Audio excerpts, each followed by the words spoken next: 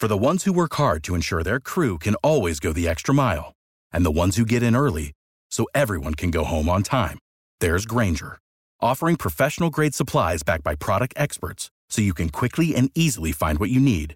Plus, you can count on access to a committed team ready to go the extra mile for you. Call, click Grainger.com, or just stop by. Grainger, for the ones who get it done.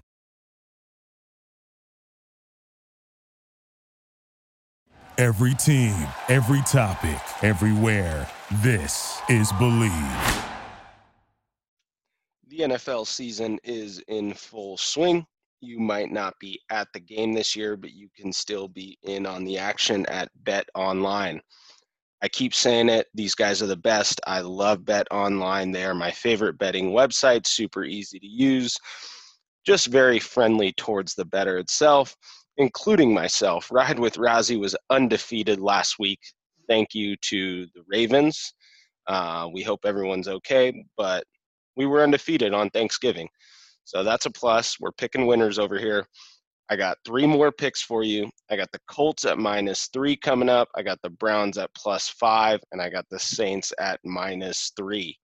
Colts are playing the Texans, Browns are playing the Titans, and the Saints are playing the Falcons. No way the Falcons can replicate that. From game spreads and totals to team, player, and coaching props, Bet Online gives you more option to wager than any other place online. There's always the online casino as well if you like playing a little cards. It never closes. Head online to betonline.ag today and take advantage of the great sign-up bonuses. Again, that's betonline.ag. Sign up today. Throw me the ball and watch what I do with it. We got Bow Wow in the house. My man Lil Zane, Lil Wayne, Sammy Saint to me. What's up, everybody, and welcome to another episode of the Believe in the Long Ball podcast with your hosts, Alan Stiles and Orlando Razzo. As always, you can find us wherever you find good podcasts. While you're there, rate us. Give us 5 stars if you like us. If you don't like us, don't give us 5 stars, but at least let us know why. Orlando, you really did it this time. I'm going to let you do the honors to let the good fans know from all over the world what we have on the docket for today's episode. I appreciate that, Alan. And yes, emphasis on world because we know of our international fan base. So I really appreciate that. But yeah, it is 6:30 Pacific time on a Monday. So while everyone's sleeping, we're out here working. We're out here grinding. Right. We have probably our most special guest. I'm sorry, Dalton. Sorry, Colin. Sorry to all the guests. But this is probably our most special guest in a really cool time period right now of really cool recent news. She is, I was looking at your resume. Let's just get right into the first question. We have Jessica Kleinschmidt of NBC Sports, of Bach Talk, of Corked Up. I was looking at your resume, and your resume is way longer than this, but it says digital reporter for NBC Sports. Could we just classify that as on air, just internet on air host? Yeah, I guess but I do so many things. Like my goal heading into my career was I wanted to be the Mike Trout of sports media, where I would do a little bit of everything else. So saying I'm a digital reporter is everything else, but I'm the main A's reporter for NBC Sports Bay Area. Obviously, I host 2 shows. I'm a national correspondent for baseball. I'm trying to be more of an insider. I'm not like a personality too. So I'm kind of a little bit of everything, but digital reporter kind of is the easier way to say I do a shit ton of things. Right. It encapsulates your role of versatility. Yeah, exactly. And digital, you can do anything with. So and social media too is big in my resume. But yeah, it's easier than having to type every single. Twitter bios only give you so much room. That's true. You know, you wear many hats. Yeah, I'm like, oh, you can just describe yourself in one word. That's cute. Like, right. All right. And then you also have to make the decision on Twitter bios. Do I go with what I actually do, or do I make it like quirky and witty? You know? Yeah, I probably update my Twitter bio once a week just because I'm so anal about it. And like, is this too much? Am I coming in too hot? Do I have to put my agent's information there, exactly what I do. But it's like the fact that I have so much stuff to put in Twitter bio is kind of a blessing. I do a lot of stuff and it's really cool. So it's actually a good thing. Large resume. So yeah, I was actually looking at more of your resume. Obviously Corked Up and Bach Talk are huge. Corked Up, that's on Watch Momentum. That's with Rachel Luba and Trevor Bauer. Bach Talk is an NBC Sports. You mainly have the Giants and A's on Bach Talk, I'm assuming. Yeah, I try to make a little bit of things about the A's and the Giants, but I want it to go further than Right. they're great about it. They're like, we know you have a bunch of contacts in more than just Bay Area sports. But there's the thing that's been a challenge has been able. So if I want to interview, like, I don't know, somebody, and then all of a sudden it's like, oh, like I can actually, like Gary Sheffield Jr., I can try to find a Giants or an A's tie to this. And that's been kind of fun because I love a challenge. So it's cool with that. He's got some interesting takes. I'll tell you that much. Yes, we're going to, yeah. To say the least. I love the guy though. I like when they just shoot the shit. Let it fly. I love it. Yeah. Well, let's just start here. Let's just start with how you got to where you are now. I think it's always very interesting to look at some of these jobs that a lot of people would like to do, right? I think you would be in that category more so than the typical 9 to 5. So why don't you tell the listeners how you got to where you are now, when it started, when you decided, hey, I really like baseball, or if it kind of came after the fact. How about you just give your origin story and we go from there? Yeah, I just want to preface by repeating that Orlando said I'm a bigger guest than Dalton Jeffries. I'm just going to put that out there. So I actually played baseball. I grew up, I didn't know that softball was a thing. I thought women just could only play baseball. I literally had no idea softball was a thing. So I played up until I was a sophomore in high school. And then I tried to try out for the high school baseball team. And the coach was like, sorry, like we have softball available. And the words will always haunt me because he said, those are the same sports. Fuck you, dude. They are not the same sport. So I had to learn how to play softball after spending my entire childhood playing baseball. And then not only that, I'd be separated from my teammates, my boys that I grew up with. Like, they're like, see ya, go play with girls that you've never met in your life. So when you're in high school, it's more than just having to learn the game. That part wasn't as scary as, well, I mean, coming from the hip and having to swing was scary, but meeting, you're the new kid in school after spending a decade with your boys, right? So I continued playing, and it took me until I graduated high school, and I played on some tournament teams when I was at the local community college, but like nothing happened after that. It was like, cool, like this isn't going to happen. But I'm glad I ultimately switched to softball just for the college opportunities. Turns out I hated school, so I dropped out of college because I'm just not a good student. I'm like, I love learning, but your ass is making me sit in this class at 9 o'clock in the morning to learn bullshit. Right. I can't do it. If kids listening, go to school, stay in school, whatever, don't do drugs, all the things. But that takes balls. It wasn't my thing, right? So I was actually working for the federal government, and I got an awesome job, and they were trying to get me through school, but I was like, you can help me and like pay for my tuition, but I don't want to go. And so I woke up one day and I was like, well, I'm kind of like blogging on the side. I have like 500 followers on Twitter. I'm kind of a big deal. And so I was like, I quit my job for the government and was like, I'm gonna move to the Bay Area, gonna get hired. It's fine. I moved to the Bay Area. Nobody gave a fuck who I was. They were just like, I don't know who you are. And I'm like, but like, you liked one of my tweets once, A's, like, come on, like we're boys, right?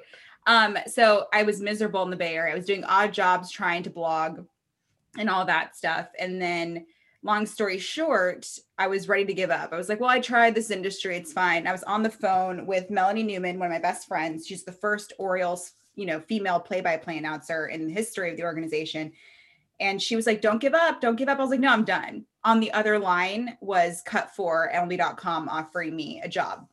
And that's kind of where this monster was born. And they gave me a show there. I was learning how to blog. I was learning how to report. I was just like teaching myself and learning from people that I worked with.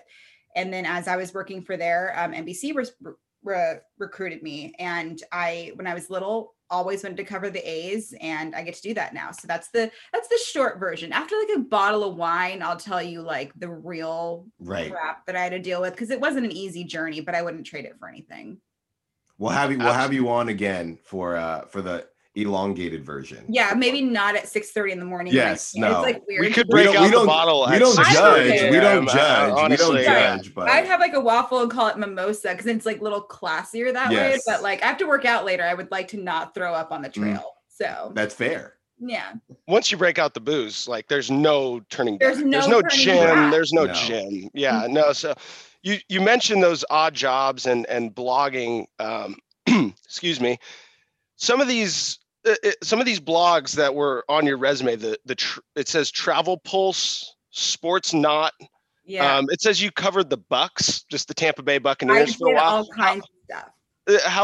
When were you covering the Bucks? At what period was this? I don't even remember. I think it was at the beginning of my career. I really had an affinity for Mike Evans. I was really I had this huge affinity for him. And I was also a fantasy football writer. And I was like, Mike Evans, no matter what, like always put him on your fantasy team or start him.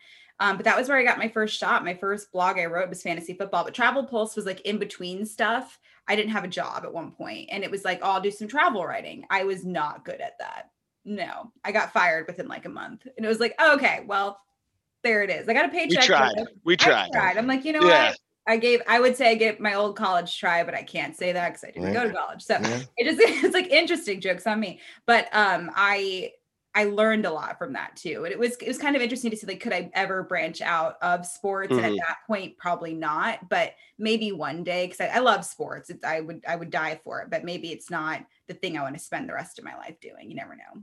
I would love to blog about traveling. I'm a big travel guy. They didn't send me anywhere though. It was like, right. It's not like they were paying you to go to like Paris or some shit like that. Images and describe them. Like, come on. Yeah. One thing it does say though, and this is the last thing that I'll say on the resume that I like hardcore going at my resume. It says, I feel attacked right now. I don't know what's on that. It's called preparation. So I just have questions. My LinkedIn profile. It's not. It's just I just Googled Jessica Kleinschmidt bio, and like I don't. That's the extent of my research. This could be totally made up, but it also just specifies doesn't cover golf. So it's that's weird though, because I literally covered golf. I don't know what the fuck you got that. I got some phony info. I know. You work for the government too, so you probably just check know the sources. Right. No, I literally, I'm trying to get into golf a little bit more. I covered a really cool event, and in Reno, but I don't know. I mean, hey, this is fun. Like whatever.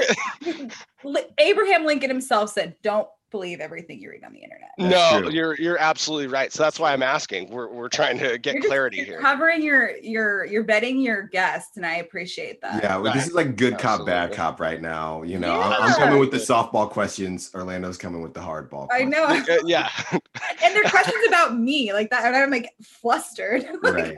Well, quick note. Isn't that an interview's job? Yeah, well, it's working. I mean, not my interview. If I ever flustered one of my guests, they'd flip something. They'd be like, I'm out. I'm out of here. So much testosterone. You'll be hearing from my agent.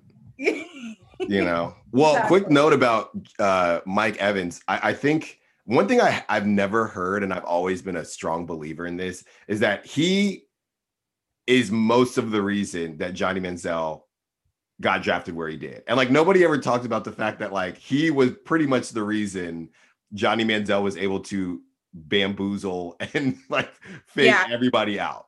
You're only as good as the guy that you're throwing to, right? Right. When it comes to that aspect. I mean, certain guys it's different, but I mean, like you're not all going to have Lamar Jackson who's like, I got this, like I can be the running back today. It's chill. Right, but no, I agree. Like I don't know why I was so obsessed with him, but it was just like week after week, he just would not let anybody down. And that's when the fantasy football stuff's kind of started for me, but I'm right there with you. I mean, I don't know. I couldn't go deep into be like, yeah, you're right. But if you were to tell me that, I'd be like, oh yeah, if Mike Evans. Trust me. No, he's right. Every game was a fucking game of three flies up. Like yes, exactly. Run around, exactly. Throw it up to Mike Evans. Right. So when you say you're covering something, right? Like you covered this golf this golf event. Are you at this point, where are like writing wise? Are you writing, or is it all live things that are happening on camera? It's a little bit of both, right? Because I can write, I can report. So covering could be like, oh, I was just like covering, like doing social media, or I was doing I was being the digital correspondent where somebody would just ask me a question, I pop on camera, or I could be writing a blog. There's so many different ways that you could cover. Even just like sometimes when I was watching a game, if I was covering the A's, they're playing like the Rangers. I may not write about Adrian Beltre, but I was still technically covering him. So just it really depends. You can kind of twist it however you want. But that's a really good question. Nobody's ever asked me that. It's awesome. Go. Just phenomenal. Way to come to play, man. Yeah, way to come to play. So you get this job at Cup 4 after you are literally ready to quit right then and there. Just some sort of divine intervention that just the hand of God just comes in and blesses you. Was there a specific interview or a specific thing that happened where you just kind of blew up overnight, or was it more gradual of a process and you're just one day you just kind of take a step back and you realize like, holy shit, like I'm kind of big deal now?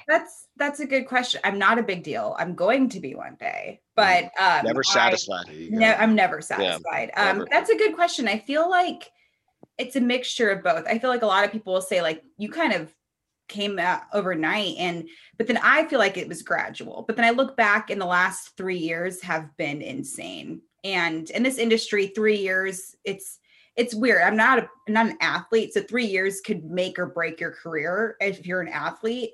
But so I think it's a mixture of both. I mean, and it could be that like I'm never satisfied. Like I literally went to the World Series and covered it, and I got an offer to host the World Series watch party. Couldn't do it because NBC was like a kind of a competition with Fox Sports, and I don't sometimes just take a step back and be like, oh, okay, that was pretty dope, but. I don't know if there was a specific interview, maybe breaking some Tim Lincecum news was really cool. He was in Reno, where I'm from, and he was doing his like trying to come back campaign. And I had to tweet out like when his next outing was and when he was going to start for the Angels. And that was kind of cool. And Clint Barmas retired. I broke that news. So that was my first MLB trade rumors like blurb that I got. So it was just like little things kept adding up and adding up. But for me, honestly, it was just like, people would see potential in me and be like, let's give her a show. Or I would just like bullshit my confidence level and just be like, no, I'm just going to go do this. I'm just going to go do this. I'm just going to go do this. And I think when you add those things up and you work hard and you respect people, like amazing things just kind of come to fruition. You mentioned like hand of God, like between that and the universe and everything like that, like I don't worry about anything. I know things will happen for me. And I remember when I was 11 or 12, looking over at my dad saying, I'm going to cover the A's one day. And I did that. And I said, I was going to have a show. I have 3 underneath my belt. And, I'm Trevor Bauer, his story when he had the Cy Young Award trophy on his background of his phone and got a Cy Young Award. The moment I heard that story, I put an Emmy Award as my background on my phone. Like I'm going to do all of these things. It was never in question. And even since I was 12, I wanted to be the first female MLB player. That didn't happen. So it was just kind of, working hard, putting it in my mind, praying about it, working hard, and then it just would happen. So it's a mixture of the both. I know Alan's going to have something right now, but I just have to ask a follow-up. So let's say you get the Emmy. What's the next step? Is it like an Oscar that you put on what's the next accolade that you're putting as your back? That's a good question. For me, I think once I got the career stuff, I want to do the personal stuff. Like I eventually want to have a husband and kids and all that stuff. And I want to tackle all those things, but I've always wanted to do both at the same time. I've always wanted to be like the insane wife who's like carrying her child, like feeding them while I'm interviewing Matt Olson. Like I want that because I want women to see like you can literally do it all. You might be going crazy and you're probably on like the last lick of your insanity, but you can do it. Right. So, and I also want to write a book. I want to host a television show, which you can't, that's how the Emmy would come. Right. Mm-hmm. So right. Stuff like that. So everything, like so many things, it would just be a picture of a baby and a handsome dude. and then a book. He doesn't even have to be handsome. Just be chill, bro. Like, I don't even care. Like, just be chill. You know, be Dude, cool. Just be a guy. You heard it here fun. first, fellas. Just be chill. Yeah, just be That's chill. enough. Normal. Be Just normal. be Normal and Normal. be cool that I'm sometimes off of work at 1 o'clock in the morning. It's chill. So I want to ask a question, and it's an interesting question to ask, but and I don't want you to. It shouldn't come off negatively because it's just the situation that we're in right now. When you think about the timing of it, because life is timing, right? Yeah. So when you think about the timing and how things went with you and how you were so close to maybe getting out the game per se, and then Cut 4 hits you up and you look where you are now, are you thankful for, I guess, the timing of everything, looking at where we are now with this, I would call it an oversaturation. Like the thing about how available the ability to make your own media is and technology is great, right? It's awesome. Look at me in Orlando. We just did this as well. But at the same time, it means that everybody can do it. Yeah. And it's a lot different than, let's say, singing, right? If you're a bad singer, you might have some family members that are like, you sound great, but in reality, people are going to tell you you suck, right? When you're talking sports or whatever the case may be, everyone thinks they're good and everyone thinks they have an opinion. Everyone's a fantasy football expert. Everyone's a Matthew fantasy Berry, football for expert. sure. Everyone would be better than Stephen A. if they were on TV. Yeah. All of these things. So looking at how things worked out for you, are you just thankful of the timing of everything? Because it seems like based on what you're telling me, where you were with Twitter, it started to heat up like as you got in, you know what I mean? And now like the podcast realm is crazy and everyone's got a YouTube show. Just, can you speak to that? And I guess, how you feel about all of that? Yeah, no, that's a really good point. I was lucky enough to kind of start,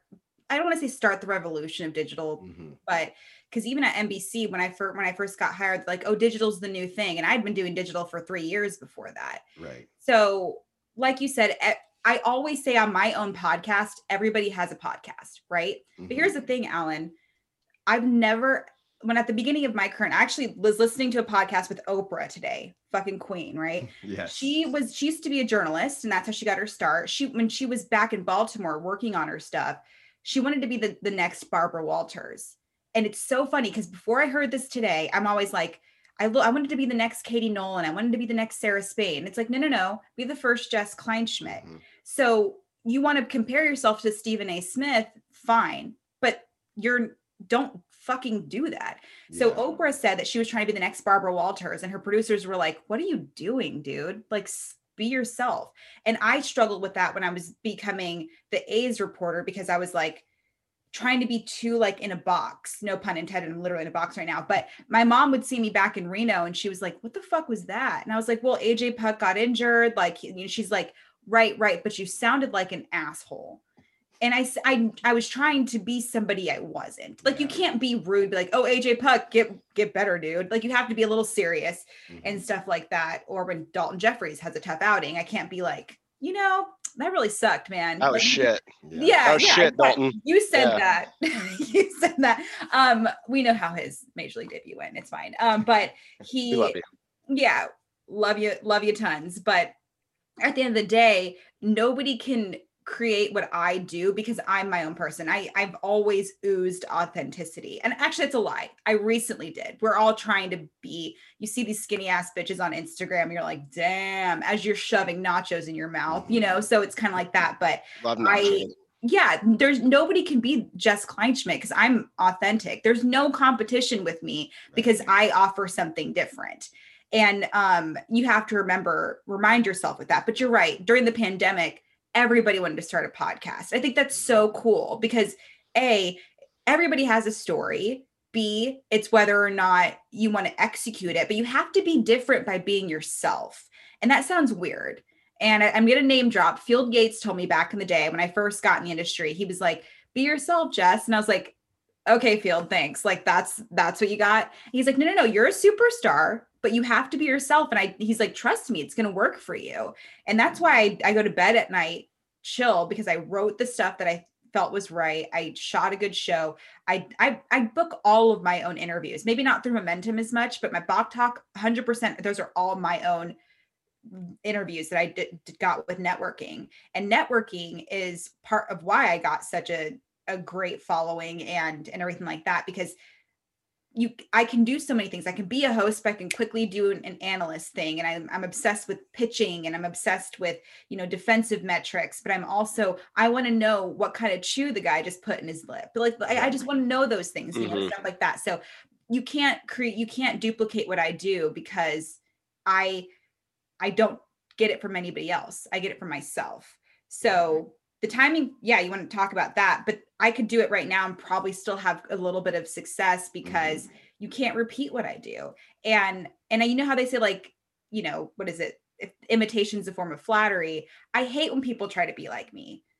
A lot of bitches fucking put my tweets on t-shirts and sell them, and that fucking sucks. But it's like, at first it's like, oh, it's cute. It's cute. But second, first, I literally could sue your ass, but it's also, it's like, whatever. So I just get frustrated. They're like, I want to be like you. It's like, no. Or I hear dads like, oh, my daughter really looks up to you. They want to be you when they grow up. And that's fine. But have them be the first Sarah, and all of that, because there's no competition. All my women and my queens in my life, especially in the sports world, we offer something different. And that's why we're all successful. Right. No, you crushed that question. And I'm sorry. I know I had been the softball question guy, and no, that is not a softball question. I went to hardball on that one. I throw fuzz. That's a great question. And I literally heard Oprah say it today, and to hear Oprah say something that I've been saying for the last 3 years, you're like, okay, done. No, I think that's a great point. Just for everybody listening, and there is everybody does have a podcast, but you just have to you have to figure out why you're doing whatever it is you're doing, right? Don't just do it to do it. Don't do what everybody else is doing. Exactly. Don't be a fucking sheep, dude. Don't be a sheep. But do it because there has to be something specific that you can offer the world. There you go. That's beautifully spoken.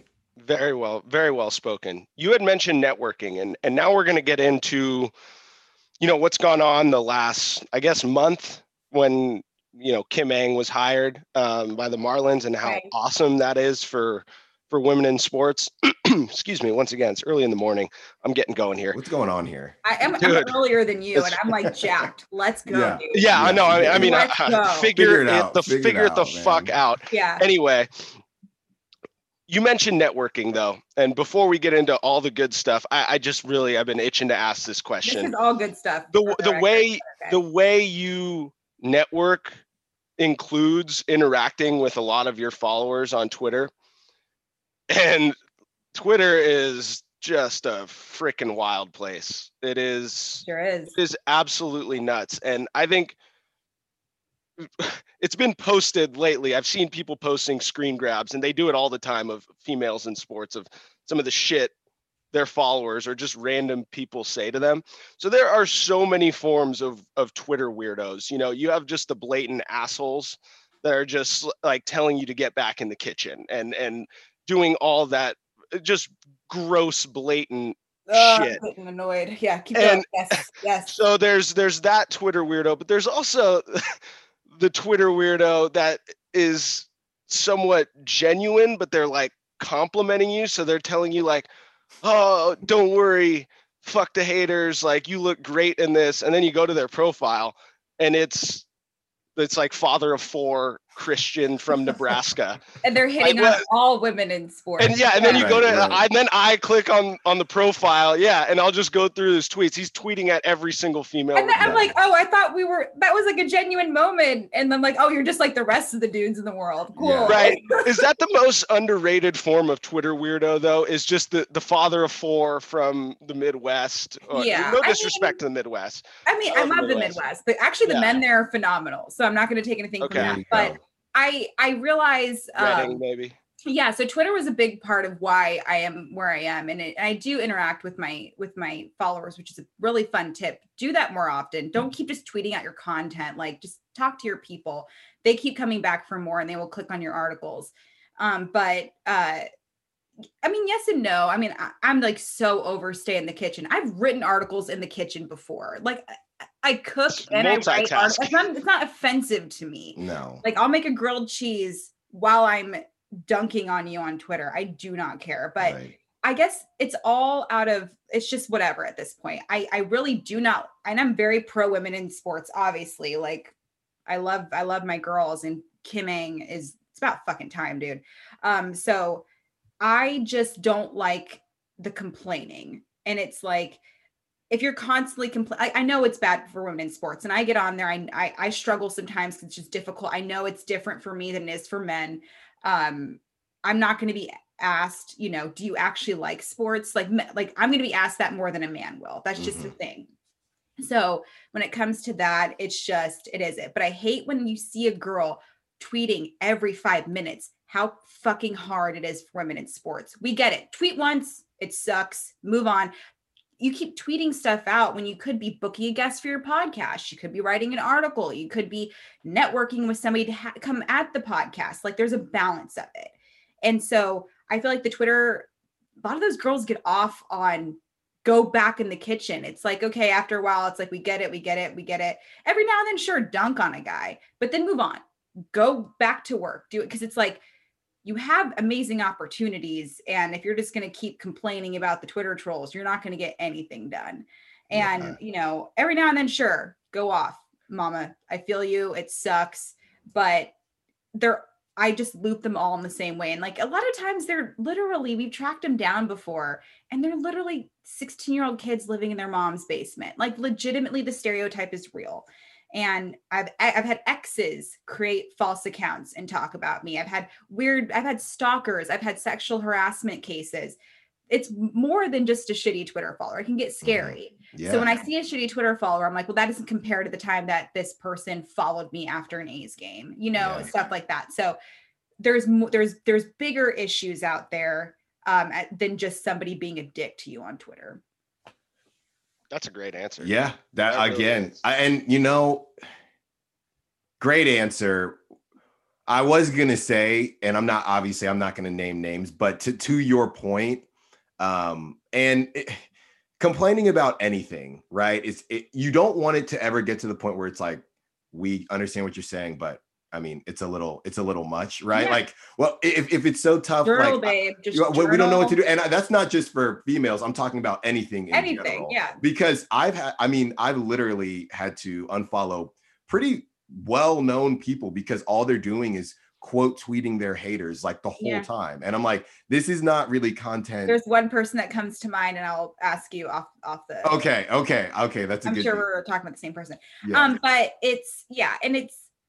and that's what my thing was. I was always like, oh, I'm going to do this. But mama backed it up with actions. Yes. And that's like any relationship you have, whether it's friendships, relationships, it's not good to say you're going to do something and not do it. Right. I mean, it's different when you're like, hey, I'm going to be the president of the United States. Tomorrow, you might not be the president of the United States, but I want to see you putting the work in to at least attempt it. That's what I did. All it was an attempt. I showed up and I worked my ass off. I created content, whether I was getting paid for it or not, whether people were paying attention, whatever. But you will never hear me complain, because unless it's like I'm having a crappy day, I'm going to dunk on a Twitter, but then I'm going to go home, which is right there. I'm going to drink a glass of wine. I'm going to journal about it. Maybe watch some Brene Brown, get an Oprah Soul Session in, and mama's fine. Right. Like, but I'm not going to go out, and it's different now. Like I definitely have to be careful because NBC is, I work for a big company, and a lot of things I would love to say, like, I wish, Rachel doesn't work for anybody, Luba. And so she can go off if she wants to. I'm like, cool, must be nice. So I got to be careful with that. But it was definitely a learning thing. But I right at the beginning of my Twitter stuff, I got off on people dunking on them. And now I'm just like over it. It's just stupid. It's like, we get it. Like, cool. I did create a good following from dunking on Twitter trolls. But now it's like, all right, now that you're here, I'm going to just read my work.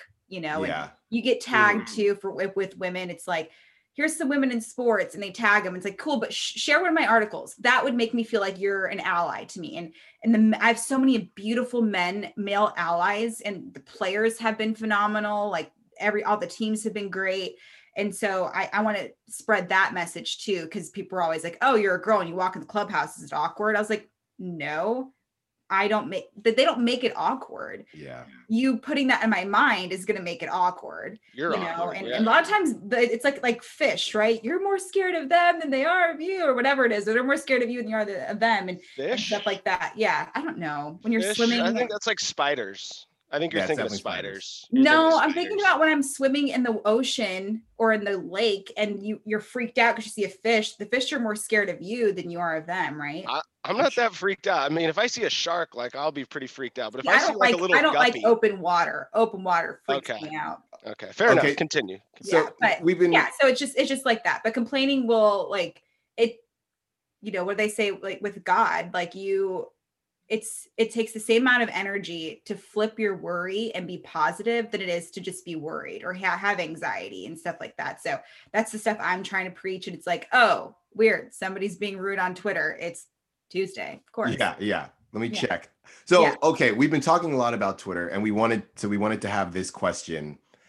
We know recently, I think 2018, Twitter shut down whatever process they had for verification. Like right now, you just have to know somebody. That's just what it is. Where were you? So we've had. It's a great question. We've had Instagram verified people before, but we think that's. I'm on Instagram. I'm verified on Instagram. Yeah, but we've had that. But you are the first Twitter verified person we've had. Really? So we need to know.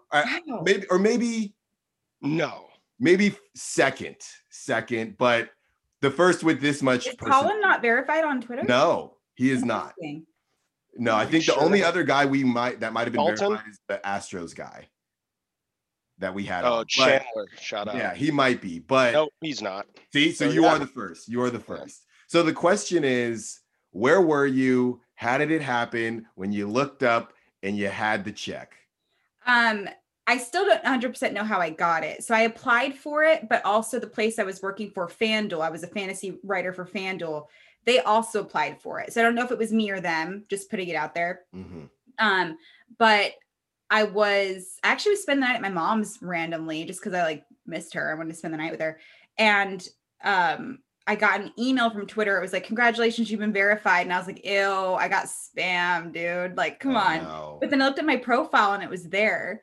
And this was like probably 5 years ago, but it was like all my people I'm from Reno. It's a small town. They don't know what verified means. Mm-hmm. So I went on Facebook and talked about it. People like, that's so like, I don't know what that means. Now that mom is verified on Instagram, they're jealous as fuck because they know they're back. It's 2020 now. They get it. Yes. So it was then, it was a couple of my friends that were like, congratulations. Because it's so silly to congratulate somebody for blue check mark. And I hate the mentions were like, oh, you don't deserve a blue check mark because you like had a typo. I'm like, it's not like I killed someone. Like maybe take my blue check mark away if I killed a guy. Sure. But it's like I had a typo. OJ's not verified. Yeah. Like relax, you know? So it's like, from that perspective, but it was really cool. But I think I would honestly was more excited about my Instagram verification because that's hard to get. Really? And the first comment I left was on, I think we had Corked Up had Delino DeShields on, and that was a fun ass interview. It was really cool. And then I like commented on Corked Up from my account and I saw it, but it was definitely, I had to like know somebody at Instagram to get it done, but it was through NBC, and like NBC was giving me all these graphics for like the swipe up stuff from Bach Talk. And I was like, well, I can't post this. I'm not verified. And they're like, oh, we'll take care of it for you. And I was like, I kind of feel like a big deal. So I was very excited on my Instagram blue check mark, way more than my Twitter one. That's a fun question. Nobody's asked me that. Well, there you go. I mean, so the other question would be how, like after, I guess, what was your following pre-verification for both and afters? Because I see you're sitting at 51K right now on Twitter. So I'm wondering, I don't think what came first. What came first? Chicken or the egg? I think I don't remember. So Twitter, I think I was under 10,000 followers when I got it. There you go. But I don't think it helped necessarily. but I was like scared to tweet after that because it was like, oh, you got a blue check mark, you got to be careful. Right. Like just, even when I got my Instagram, I went through my Instagram. I was like, oh my gosh, well, a blue check mark can't have this stupid photo. So I like deleted stupid stuff. But like there was like when you first got Instagram, you like took a picture of your elbow and you're like archiving everything. Yeah. You're like, this has got to go. Like we went back and I was like, oh, I got 4 likes that one time. It was a very humbling moment. But yeah, so I think, and now I'm on my way to 10K on Instagram, which I'm excited about. So once that's done, the blue check mark, and then I'm over 51K on Twitter and the blue. Then I feel like once I get the 10K on Instagram, I'll be. Can I just say, like I said, it's so interesting to me. I think Instagram's on the way out. I think you got Twitter, adding stories, which is still a little weird, but you got TikTok now. I think Instagram is on the way out. I think it's going to get squeezed out. I feel like people post less.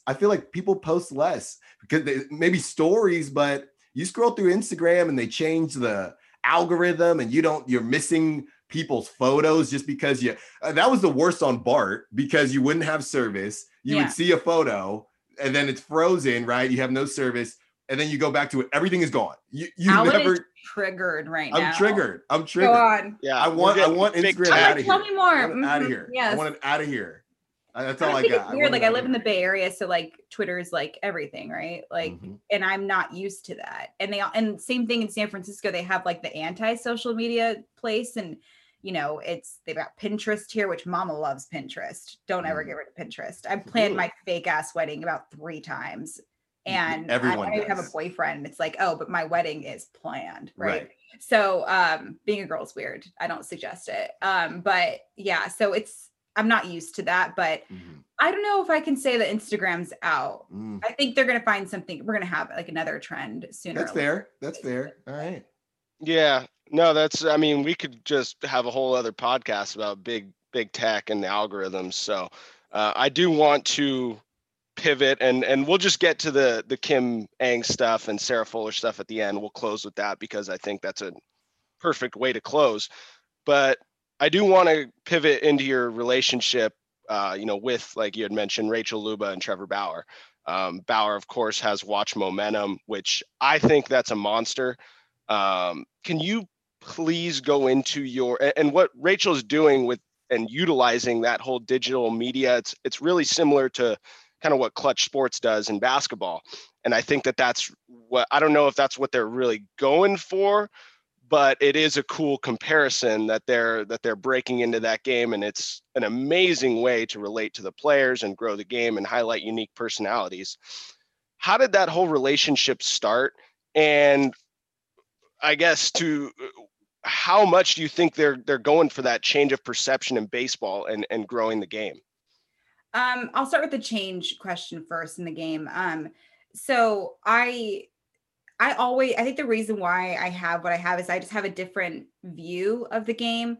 And I've always been like different. Even when I was growing up, I wanted to be like all the other girls. Like I wanted to be like the pretty girl who just like got the boyfriends and did all the things after high school. But I was always like, I'm like not ready for that. And I just want to chill and like watch sports. And I just want to, do whatever. And so that's what I feel like Trevor, Rachel, and myself are kind of doing. So Trevor, wants the digital aspect. He wants it from himself. And that was, unfortunately, it was because he was going against the media. The media would twist words. I've been guilty of that for sure. And it was never ill will. It was just sometimes I got a different perception, which kind of makes journalism beautiful in a way. But I never did it a negative way. It was just like, oh, I think he was upset, but maybe he wasn't upset, vice versa. So he was like, well, I'm just going to put this in my own hands. So that's why he does that stuff. He's like, well, I can't twist my own words, and the people I work with can't twist their own words.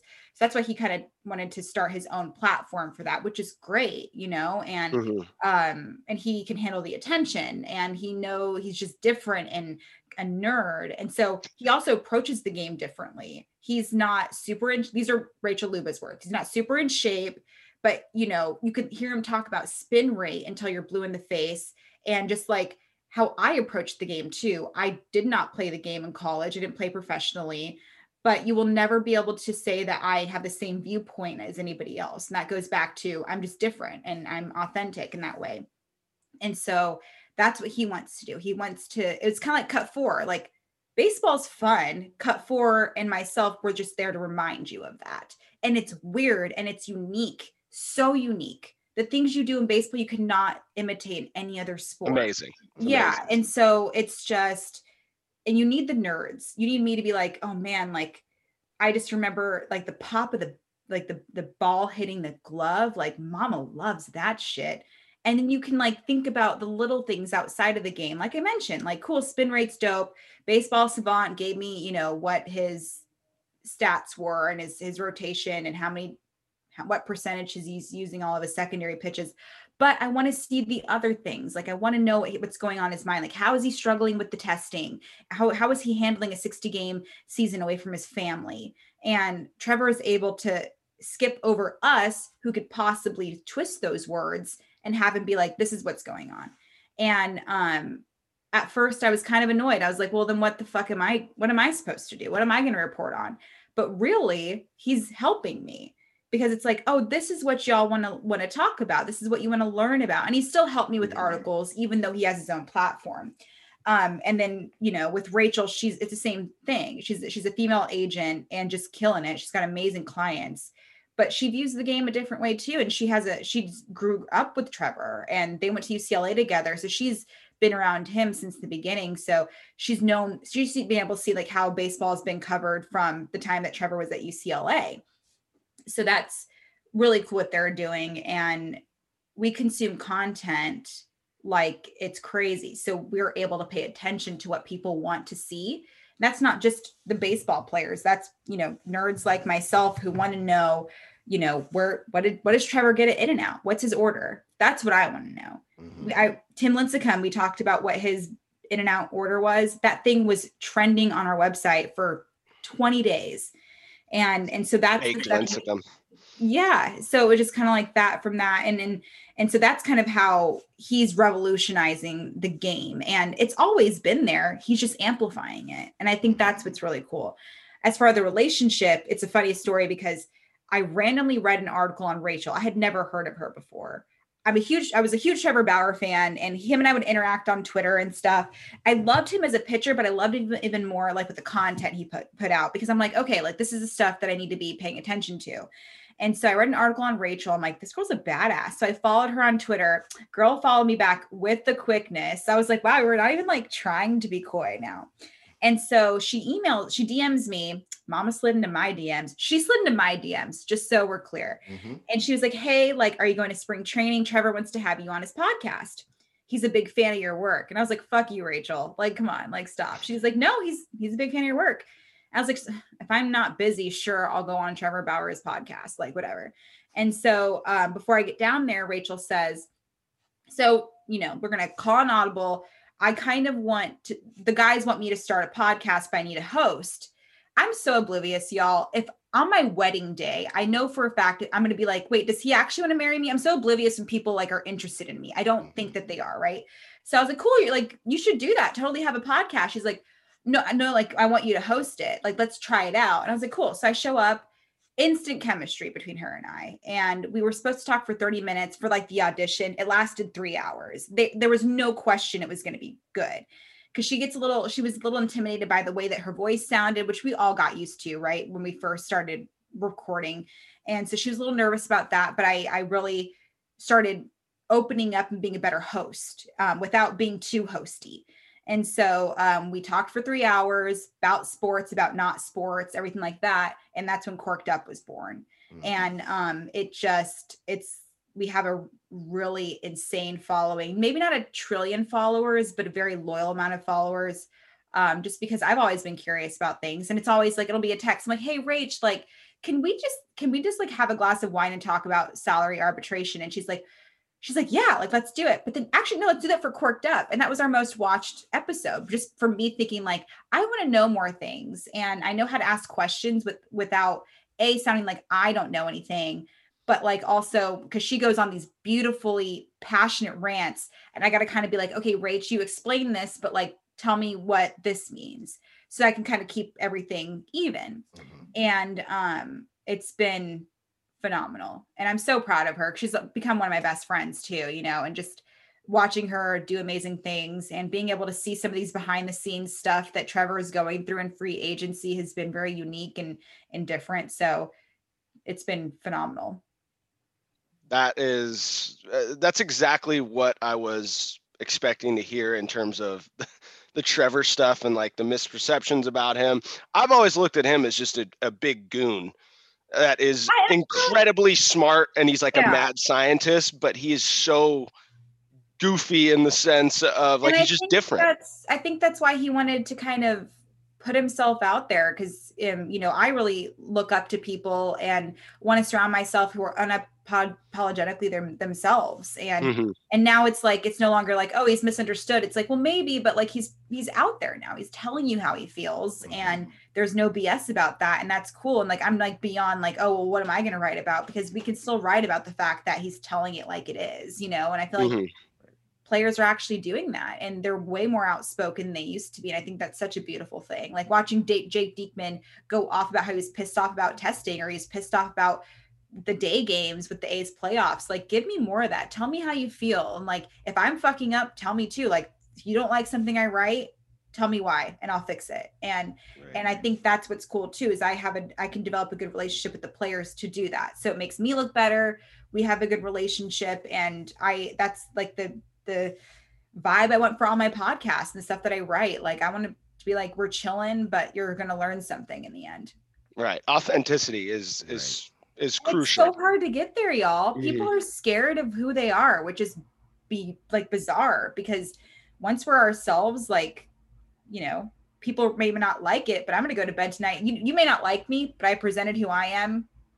Mama's going to sleep fine tonight. I don't give a shit, And that's the thing about Trevor Bauer, because even me and Orlando have talked on this show. I mean, sometimes, the McGregor walk and certain things, I'm just like, oh, like I like him, but sometimes it's like too much. But the thing is, in my opinion, right? But the thing is I would still take that over the other side that we've seen, where these guys are robots and we have no clue who they are. And that's why baseball has struggled, I think, in part why they've struggled with the whole star thing, because they're robots. I mean, we're not going to name names, but it's just like, look, I don't really care about you because you've given me nothing to care about besides what you do on the field. And even off the field or on the field, Trevor Bauer, if nothing else, he is entertaining. Yes, and that makes him compelling to watch. And that is what baseball is missing. Because you don't know what he's going to do. And it's exactly. Really cool. It's like when you know that they're going to celebrate in the end zone in NFL, or like, what's LeBron going to wear in the post-game press conference and everything like that. And that's what I really, really like. But I mean, I love the robot guys, because my favorite thing to do is bring out their personality. I love that shit. Great. So it's a challenge right before, for you. Like Alex Dickerson was on Bach Talk, and my insider for the Giants, he's like, well, he's kind of dry. And I'm like, let's fucking go. Yep. And those are always we had a great conversation, and I got to talk to him about his wife and kid. The guy came at him hot with like, hey, how's the wife doing? I can imagine that sucks. Like, if I'm sitting there, like, I'm the cool aunt. So I'm like, I obviously know parenting, right? So it's just like kind of like that, but it's, I like that challenge. And before the Trevors were able to speak up, all they do is have us, right? So I like that challenge. I like that, I can bring out the fun. I always like that. Yeah. Sorry, Alan, I don't mean to interrupt. One quick point. Those are some of my favorite teammates of all time, are the guys that are super, they come off as boring. And I always just think back to the scene in Friday Night Lights where Boobie Miles is just trying to get Mike Winchell to crack a damn smile. Yeah, just crack a damn smile. So like that was always like one of my main goals with my teammates, was just to bring that out of them. So that's just very cool point that you brought up there. Yeah. So go ahead, Al. Yeah, no, I was just going to say to that point, we're baseball people here. Nobody bats 1,000. So there's got to be a situation where a robot just didn't break for you. There has to be. Worst interview of all time. Go. No, I'm not asking worst interview. I'm just saying, I know some just didn't break. I get asked that a lot, or people are always like, who's the biggest dick you ever interviewed? And I've been so lucky. I think a tough interview was Tony La Russa, only because drunk. No. No, only because like I was still in my infancy of like interviews, and it was an awards banquet, and I asked him some tough questions about the Diamondbacks at the time. But he did say, "That's a good question," which was like, that's like crack for me, right? Mm-hmm. And so, but he wouldn't make eye contact with me, and I fucking hate that. And but I was told he was difficult, but he still wasn't that bad. Mm-hmm. And if you get the guys after a game, you're going to get robot questions, but it's just because they're tired. Like, it's fine. That's fair, right? But other than that, like I can't 100% say I've had any bad situations, or robot stuff hasn't been that bad. What about the best interview? What about one that you're just immediately like, right now, like, what are you thinking of? Like, holy shit, that was a good interview. I got to meet Joey Votto, and like, that was phenomenal. Only because like, it was just such a good day. It was the same day that Mike Fiers threw the no-hitter. So it was just one of those days where I got to interview my hero, and I actually learned a lot from him. He's a big Barry Bonds fan. And I left kind of tearing up, like, holy shit, dude. Like, everything, Jess, you work for, you pray for, happens. Like, that's such a cool moment. So that was really cool. Obviously, Tim Lincecum was great. Buster Posey really blew my mind. He was really great to talk to. He was funnier than I anticipated. I was gonna say, interesting. He was probably the most robotic, I'm not gonna lie, but like, say I pushed him out of his shell a little bit. Every time I interview Mike Yastrzemski, I feel like I've left with a warm hug. You know, he's just great. And then Liam Hendriks, you never know what you're gonna get. And he can talk and talk and talk. So I'm lucky where I have like multiple people that I can answer that question to. But I think the thing I like is, like, every time I do an interview, I feel like it's always better than the last one. And that's a lot to do with me, or like me pushing somebody out of their comfort zone. But, you know, I've been very lucky. Australian accent too is like, that's on my accent power rankings. I mean, that's 100%. number one. It's undisputed number 100%. one on my accent power rankings. So we're not going to take up too much of your time. Alan, do you have any more questions? Like, we didn't even get into Giants, like A's specifically. So no, Alan, I was gonna say, you know, Jess, you can say this was a great interview, all these types of things. If we will know if we get the follow backs on Twitter personally. So it still remains to be seen. It still remains to be seen. But I have to tell you, I was gonna say, once that happens, I can ask more. We can take the more specific Giants chatter offline if I get a follow back. You know? Okay, here's the thing. I have a funny story for y'all. So I went on a date once. This is obviously before quarantine, and we were talking like on a dating app, and he had never heard of me, right? So I was like, cool, like, I work in sports, whatever. I get there and he knows everything about me. I was like, oh, did you Google me? He's like, no, I'm not gonna lie, like, I'm a huge fan of your work. And I'm like, oh fuck, okay. He tries to take my phone and try to get me to follow him back on Twitter. Like, you try to physically take the phone. That is like, this guy probably has like 25 followers. No, like, that's so funny. Like, remember back in the day, it's like, let me take your phone and put my number in it. No, nowadays I'm trying to get that follow back. So every time I get asked like, hey, follow me back, I'm like, oh, like, it reminds me of that. Wow. Oh, wow. So you just really, was nice one, man. Real nice. You miss 100% of the shots you don't take. Absolutely. I'll think about it, because I think I have like your ratio. You have a good ratio right now that I'm following, and I want the 69 in there. Yeah, I mean, that's. But I'd have to like delete too. I want 69. That is ridiculous. That is phenomenal ridiculous. Number. I'm not. I'm just the weird. I'm weird. I'm wired weird. I'm very OCD about certain things. Huh. Smart. Just real quick about the Giants. How much longer are they going to stink? I don't think and I'm genuinely saying this, I don't think it's going to be as long as we anticipate. Me neither. I really feel like Farhan Zaidi, the first thing he said when he came in as the president of baseball operations, pay attention to the young guys. Now, they grew up in farm, or I guess went up in farm system rankings. They were a crappy farm system a couple of years ago. It was a circus. It was crazy. Farhan comes in, and he did the Farhan thing where he tried to find a Max Muncy, and he did. And Mike Yastrzemski, I will give him that. Mike Yastrzemski, dude's hitting bombs with 2 strikes, ice in his veins, catching ball. Like, the guy's insane. Donnie B too. Yeah, Alex Dickerson had his first off season without rehabbing an injury. Boom, there it is. Buster Posey will be back. Obviously Gossman accepted his qualifying offer. Those young guys are looking really, really good. I don't, and we don't know what they're going to do with pitching, but I really feel like they could have somebody. They have a really good pitching coaching staff. You're going to have somebody else, maybe like the Gossman or Smiley. Like Smiley added a few miles an hour to his fastball, working with that pitching staff. So he went from $4 million to the Giants, turning that into an $11 million contract with the Braves.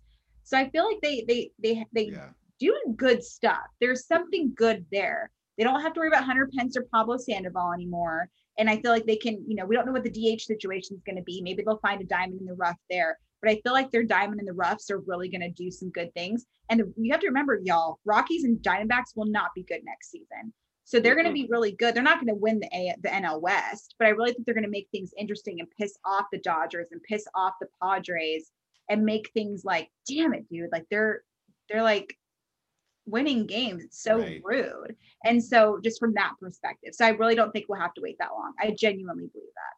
Yeah, I think, they were a game away this past season, and obviously that was tough, but I think they are in a good spot. I think the thing that's been tough for Giants fans, obviously the losing, but on top of that is to see the Fernando Tatises of the world, and to see like every week the Dodgers have another 20-year-old that's just like ready to rock and roll. Yeah. So I think that's been tough. And then we have Joey Bart, who I believe is 24. So I think we're waiting for, and I know you've heard about this guy. It sounds like this Marco Luciano kid is supposed to be our version of that. Like he's only 18 or 19 right now. And people are like, you're not going to be able to hold this kid down for long, because that has been the tough thing. It's like, where are the Dodgers finding these guys, and then the Padres make some moves, and they're pretty young as well. And it was just like, what, and to your point about the farm system, is like, what is going on? We draft before the cut of the 5 rounds. We're drafting how many people or how many players a year, and just nobody. Yeah. And I feel like there wasn't enough attention on that, because in the Giants defense, they had a really good squad, right? Mm-hmm. They had Evan Longoria, who should have been on the Giants years ago. That's a whole other story. Brandon Crawford, very underappreciated defensive guy for sure. Brandon Belt will randomly just go off, and then Buster Posey, obviously he opted out, but before that, so they had like a strong core, but these young guys, I don't think they knew where to fit in quite yet. I don't know if it was an intimidation factor, or we were used to like that strong core being there. And of course they had Mad Bum too up until recently.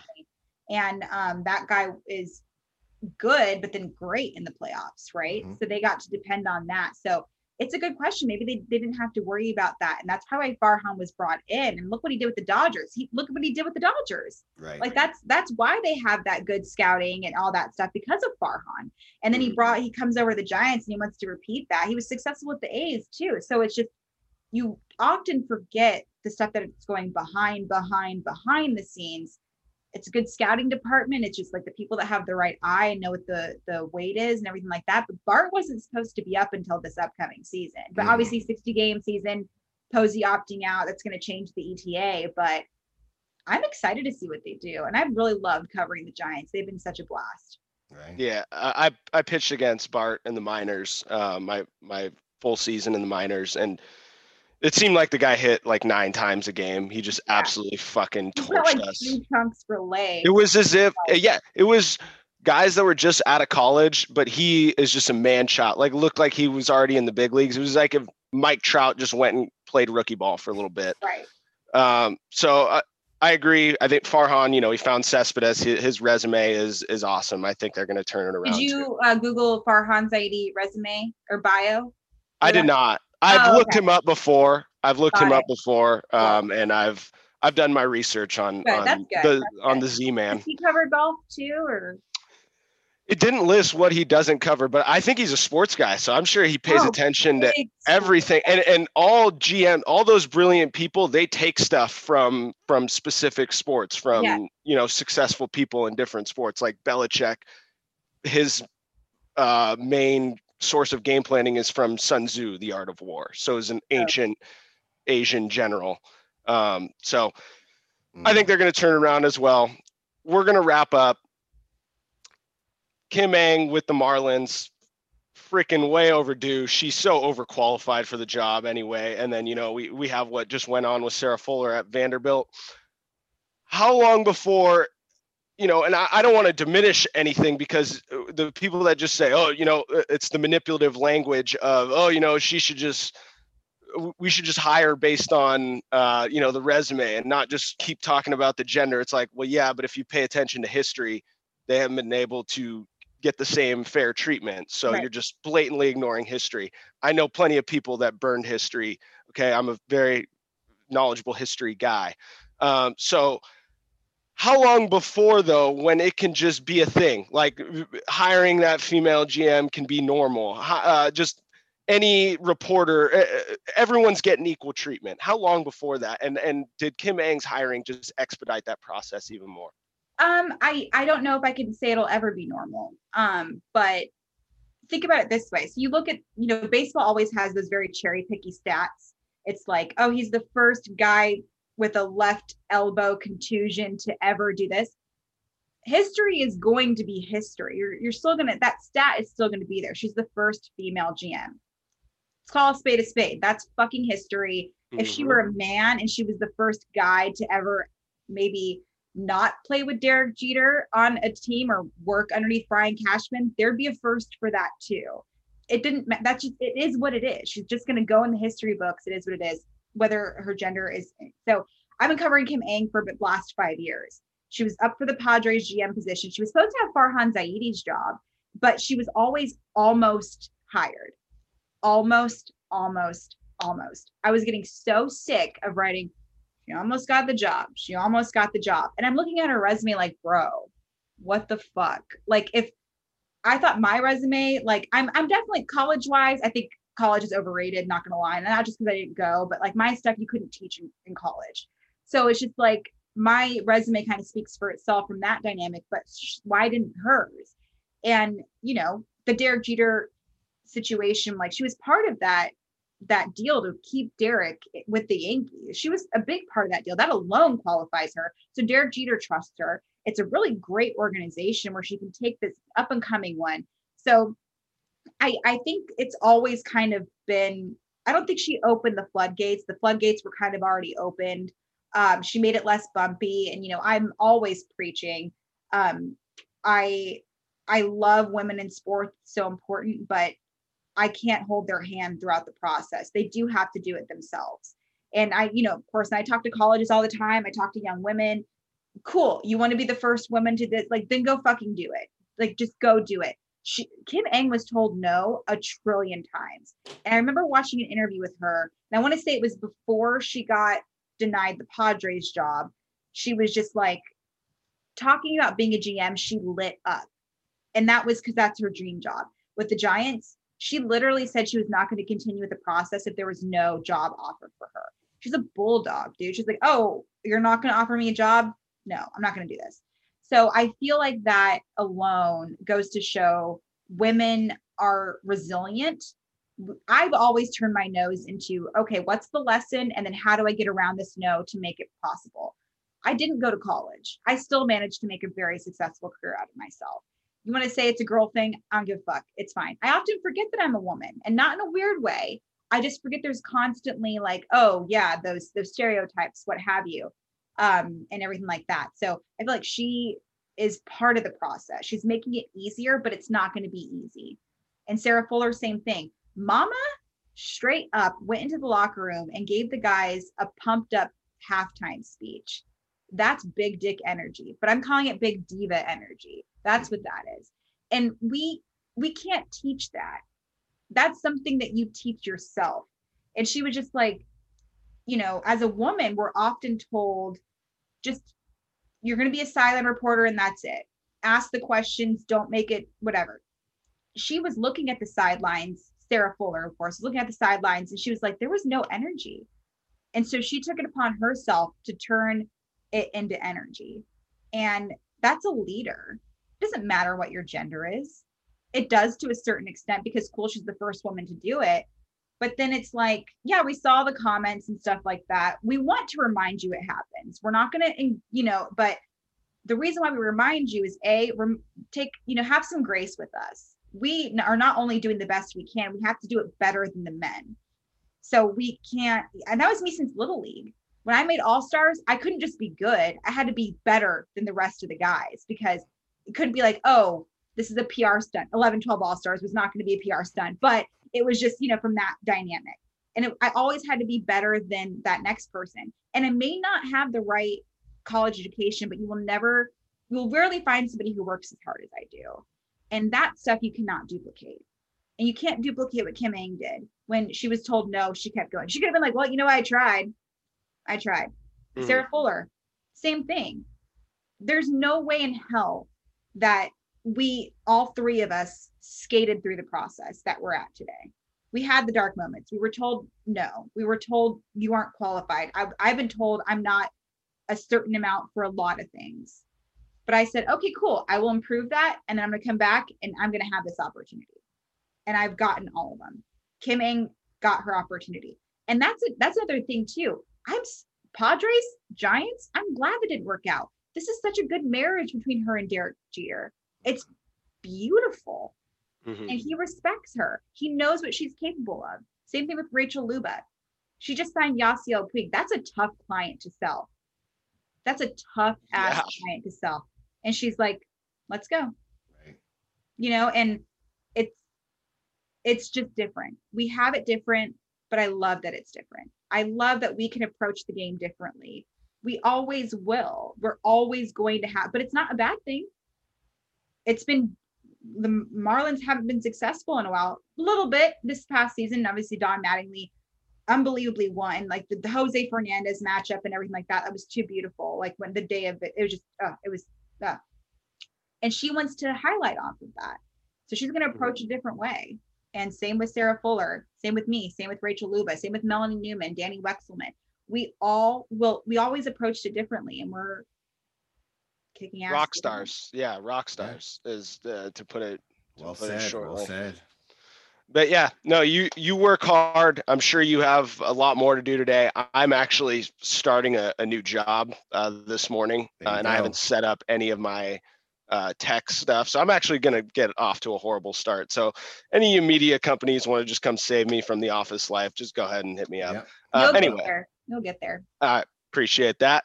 You got anything else, Al? Nothing. Thank you for the time, of course. Yeah, this was an excellent interview. Once again, Jessica Kleinschmidt, host of Bach Talk Corked Up, and digital reporter that is looking to cover golf. She is at Kleinschmidt JD on Twitter. What are you on Instagram? Jessica Kleinschmidt. At Jessica Kleinschmidt. Okay, just very straight to the point. Get her to 10,000. Yes, get me to 10,000 followers on Instagram, please. There you go. We really appreciate it. This was a really fun interview. I had a blast, guys. Thank you so much. This was honestly probably, not only are you our biggest interview, this was probably my favorite interview. There you go. So numero uno on the power rankings. But thank you so much, and maybe we'll have you on again towards spring training. Sounds good to me, guys. Appreciate everything.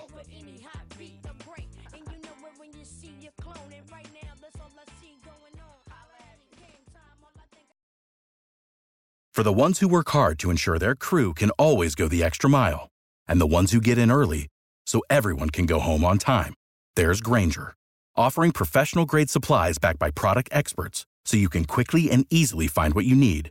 Plus, you can count on access to a committed team ready to go the extra mile for you. Call, click Grainger.com, or just stop by. Grainger, for the ones who get it done.